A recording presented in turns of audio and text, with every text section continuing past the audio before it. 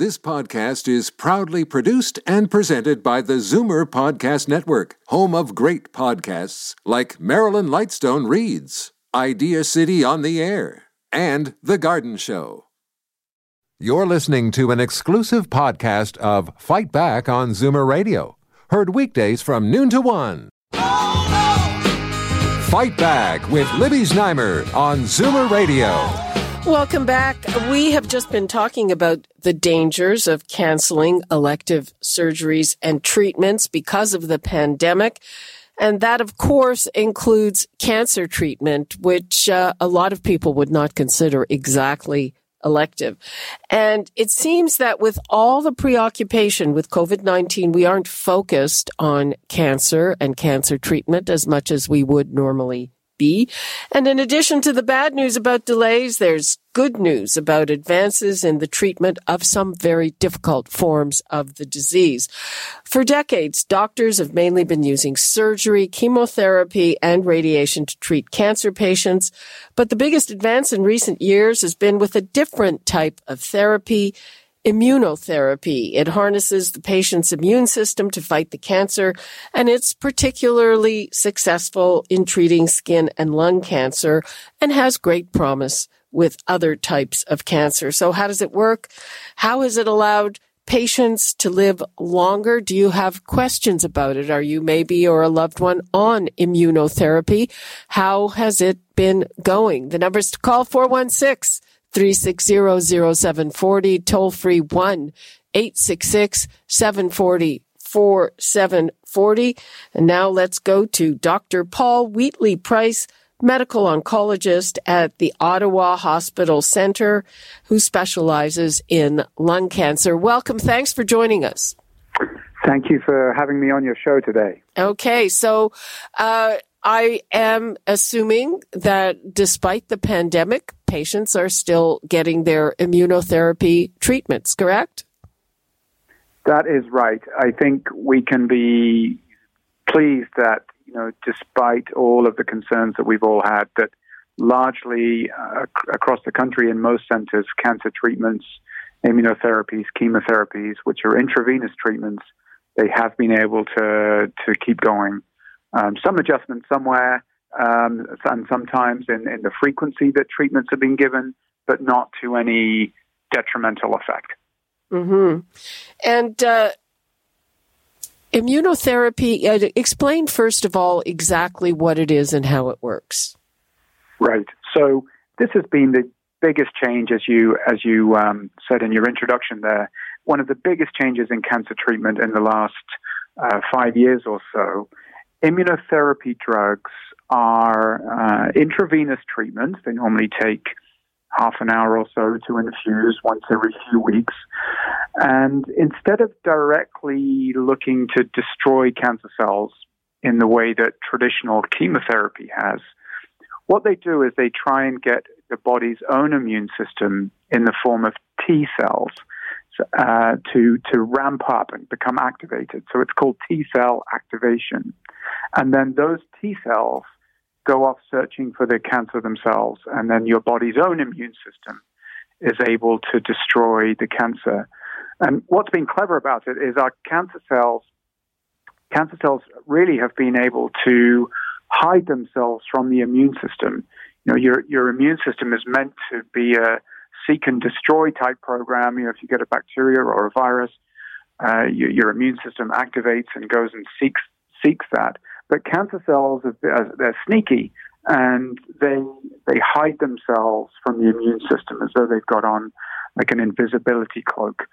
And what this immunotherapy does, essentially, it means you're taking off that invisibility cloak and allowing those T cells to go in and destroy the cancer. Now, this is kind of an old idea, but it's really been advanced in the last few years. And I believe that to start, the kinds of immunotherapies were what would be called systemic. They were like a carpet bomb. It was your whole immune system, but now they're more targeted, or there are different kinds that are more targeted, right? That's right. The concept of immunotherapy or harnessing the immune system to fight cancer is is an old one. It's been it's been researched for many years, and in the form of some vaccines and things, which and some of these sort of carpet bomb approaches, the older drugs, ones called interferon and interleukin, which are sort of part of your existing immune system, and you just give intravenous doses of it. And they were, at best, modestly effective, and at worst, quite tough to take. These new drugs, we call them checkpoint inhibitors, because that cloak that I kind of alluded to over a cancer cell, another way of imagining that is it's a brake on a car. You've got a car sitting on a hill, and you need the brake to stop the car running, and that's the check on the car is your brake. And it's similar with the immune system, these checkpoints.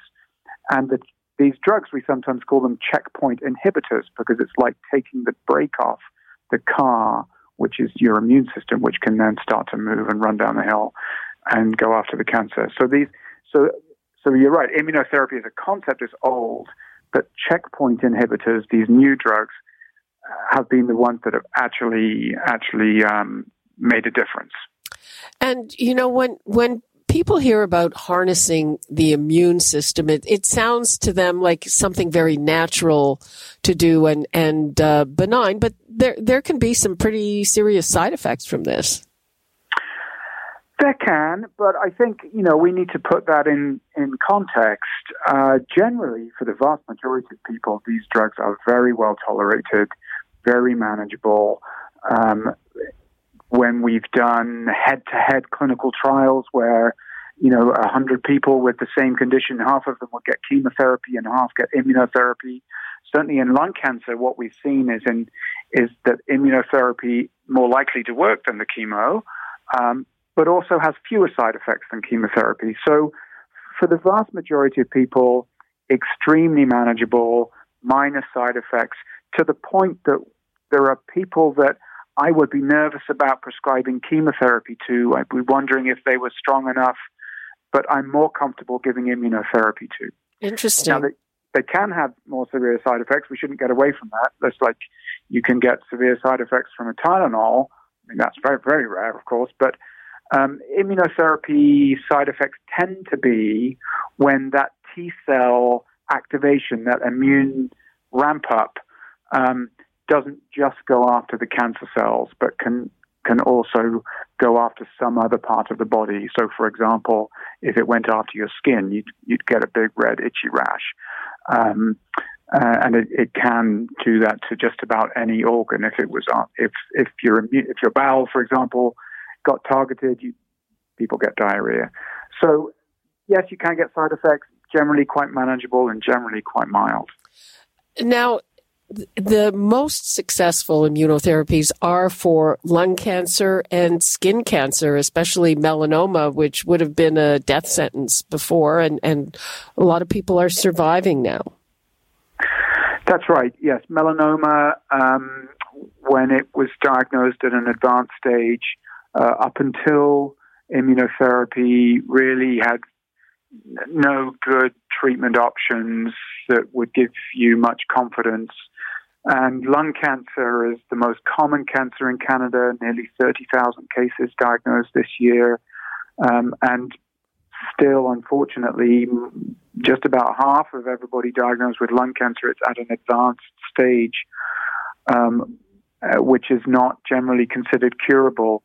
So you've got one disease which didn't really have good treatment options, and then another which is the most common, and suddenly now there's effective treatment. So this means that thousands of lives are being impacted in a positive way, and we're now seeing immunotherapy in bladder cancer and kidney cancer and cancers of the head and neck area and Hodgkin's disease and being studied in just about every type of cancer, to be honest. That's right. And have you figured out why it works for some cancers and not others? That's a terrific question. The short answer is no, but the more positive answer is there's a whole lot of work and science going into this to try and figure out why some cancers are very responsive to immunotherapy and others are not. And even within melanoma or lung cancer, which is my area, why do some people with lung cancer respond extremely well to immunotherapy and others not so much? We've got some idea of that by doing some chemical tests on the lung cancer cells to give us a guide as to who can manage to have a high chance of success with immunotherapy on its own, and who might need a combination of immunotherapy and chemotherapy to make things work. Let's take a call from Rob Berry in Beaverton. Hello, Rob. Hi, how you doing? Fine. How are you? Thanks to Dr. Wong and that therapy. Okay, tell us. So, what are you on, and what's your diagnosis, and how are you doing? Started as throat cancer, but spread to bone cancer and small C lung cancer, and I'm on Nivolumab. I think, Doctor. Yes, Nivolumab. Yeah, I actually go in again on Friday for a treatment, and things were bleak, I thought, before I started this. A great improvement, I have to admit, and it's working on my bone cancer, too. I was down to using a wheelchair to get around the hospital, and with the radiation and then the immunotherapy, I feel, 90% better. If that's the way to put it, better. I know the guy's name was Jim Allison, I think, that pushed. Oh, right. He's one of the discoverers. Yeah, he won the Nobel Prize, I believe, in 2000, what was it, 18? Yeah, and have you had side effects? Personally, no. I've been very lucky. I just started keeping a little journal. I'm going to be talking to Dr. Hassan at South Lake. I gotta say that is my. I still call him a chemo doctor. Oh, that's okay. So you're doing well with it. How long have you been on it? Since July, I guess. I believe I started. The end of July. Okay. Well, yeah, and I just wanted to say though that the treatment is they're treating me very well. Phone me at home with good news about it shrinking. And gives you a little more confidence when they call you at home and say the results are really good, It's always really good to hear stories like that. Rob, thank you very much for your call. Yeah, thank you. And thanks to everybody at South Lake. Okay. Thank you. Bye-bye. I'm going to go right to the phones, and let's take a call from Tony in Toronto. Hello, Tony. Oh, hi, Libby. How are you? Fine. How are you? I'm okay. First, I'd like to say you're a fantastic interviewer. You always ask the right questions. Oh, that's very nice of you. Thank you. I guess I'm looking for a miracle for my mother. She's been diagnosed, she has ovarian cancer. I'm sorry, I'm a little nervous. Sorry to hear that. And they gave her a month to live. Oh, no. Yeah. So I'm wondering, is it too late? Is it possible that the immunotherapy they won't do the chemo, like the doctor said, or radiation? And so basically, we're looking for, I guess, a miracle, as I said. The other question is, I've been diagnosed with prostate cancer. I'm wondering if you can answer two. If not, it's okay. My mother would be important. If that can be worked for a prostate cancer. Unfortunately, in our family, we have a lot of cancer. And so we donate to Princess Margaret our blood to study it, because a lot of us have died with cancer, uncles, aunts, et cetera. So my question is, immunotherapy for my mom, ovarian cancer, and apparently that's spread to there's 2 or 3 tumors, and they can't just treat it. If it was one, they said they could do it, but now because it's spread. So that's my question. Okay, I'll let the doctor answer. Thank you, Tony, and I'm sorry to hear about your mom and your own diagnosis. Thank you. Dr. Wheatley Price? Yeah, hi, Tony. I'm sorry to hear about your mom and what you're facing too. Immunotherapy, despite all the positive things I've been saying about all the cancers where it is working, it's not yet approved in or proven in every type of cancer. I should probably avoid getting into specifics about your mum or you without, knowing details of your cases. But there have been a lot of advances in ovarian cancer and in prostate cancer with other forms of cancer therapies. So while we've seen some huge advances in melanoma and lung cancer with immunotherapy, there are also other novel treatments which may be an opportunity or an option for either you or your mother. And there is no harm at all, really, for anyone listening, if you are facing a cancer diagnosis and you have questions about new treatments that you've heard about, ask your oncologist. And, even if the answer is no, it's not, doesn't work in this particular situation, don't leave those questions unasked.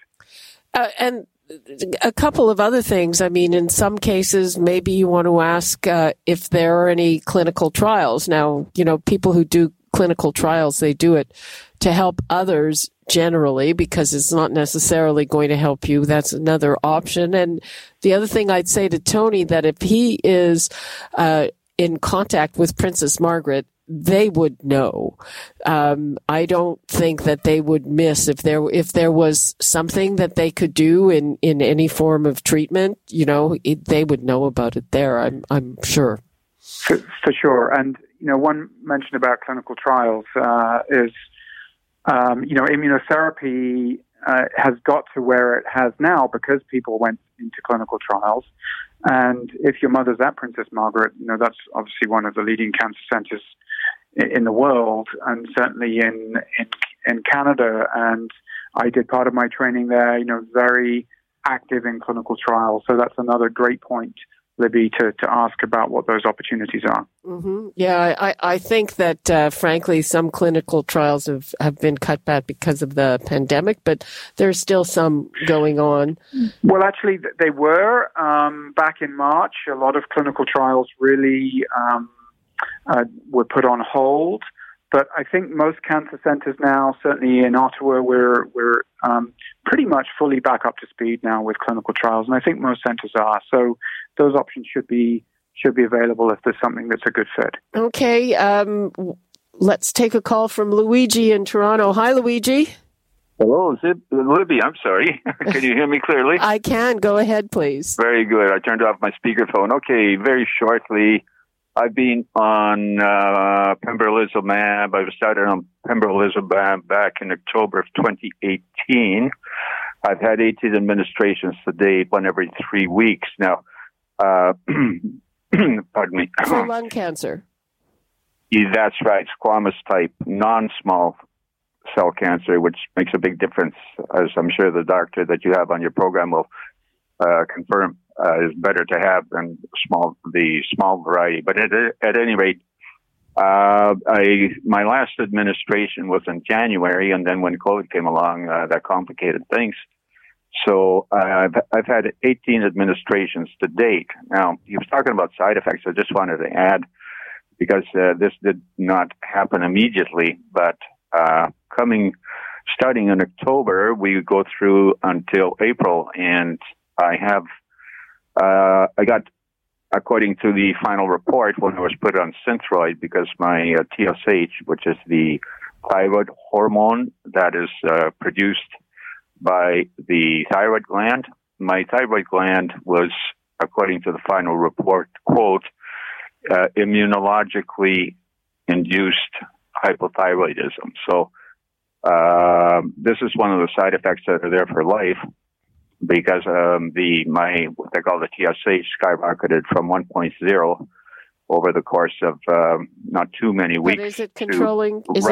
Right off the Richter scale. We're looking in 19s and 20s. Is it controlling your lung cancer? What? The therapy. The pembrolizumab? Oh, absolutely. Absolutely. And how do you feel generally? Well, generally, I'm certainly feeling better, but it's been, months now. I'm talking about right now as we speak. But the symptoms are very much like what the doctor described. They're like a tremendous itching on the back, right from my buttocks to the base of my neck. It used to drive me crazy, so intense, it's unbelievable. But I used something applied topically that kind of tamed it, and then it just disappeared. Okay. I've also had radiation therapy to the lungs, stereotactic, what they call stereotactic body radiation therapy, and I've also had surgery on 3 occasions. Luigi? Yes. I'm sorry. I'm out of time. Yes. I appreciate you calling in, and I'm glad to hear that it's controlling your cancer. It's great. Okay. Thank you very much. Okay. We only have time for a final word from Dr. Paul Wheatley-Price. And does it mean that patients have to be on this for lengthy periods of time or for the rest of their lives? The main hesitancy is, of course, around is it safe? Sorry about that. Go ahead, Dr. Price. Yeah, I was just going to say actually from Luigi's comments there, the thyroid gland is a possible side effect of immunotherapy, but generally very easy to manage. And relative to not controlling the cancer, I don't think it's not as consequential. That's right. It's a daily pill. Yeah, it's a daily pill and pretty straightforward. But actually, he's not been on treatment for a while now. I think what we heard. And what we're seeing now is people who respond well to immunotherapy, they don't need to stay on it for a long time. And we haven't quite yet figured out what the optimal duration that you should be on treatment is. But for people who complete a course of immunotherapy, they can, and the cancer's still under control, we're seeing now people live for years after that without needing any more treatment. So it really has changed lives. And stage 4 squamous cell lung cancer that Luigi was talking about, used to be that the average life expectancy would be less than a year. And now we're seeing people, with immunotherapy, we're seeing many people, not all, but many, live for many years and live well. Well, I think that's a good note to wrap things up on. Thank you so much, Dr. Paul Wheatley-Price. Thank you. Okay. And that is all the time we have for today. You're listening to an exclusive podcast of Fight Back on Zoomer Radio. Heard weekdays from noon to 1. You're listening to an exclusive podcast of Fight Back on Zoomer Radio. Heard weekdays from noon to 1. You're listening to an exclusive podcast of Fight Back on Zoomer Radio. Heard weekdays from noon to 1. This podcast is proudly produced and presented by the Zoomer Podcast Network, home of great podcasts like Marilyn Lightstone Reads, Idea City on the Air, and The Garden Show.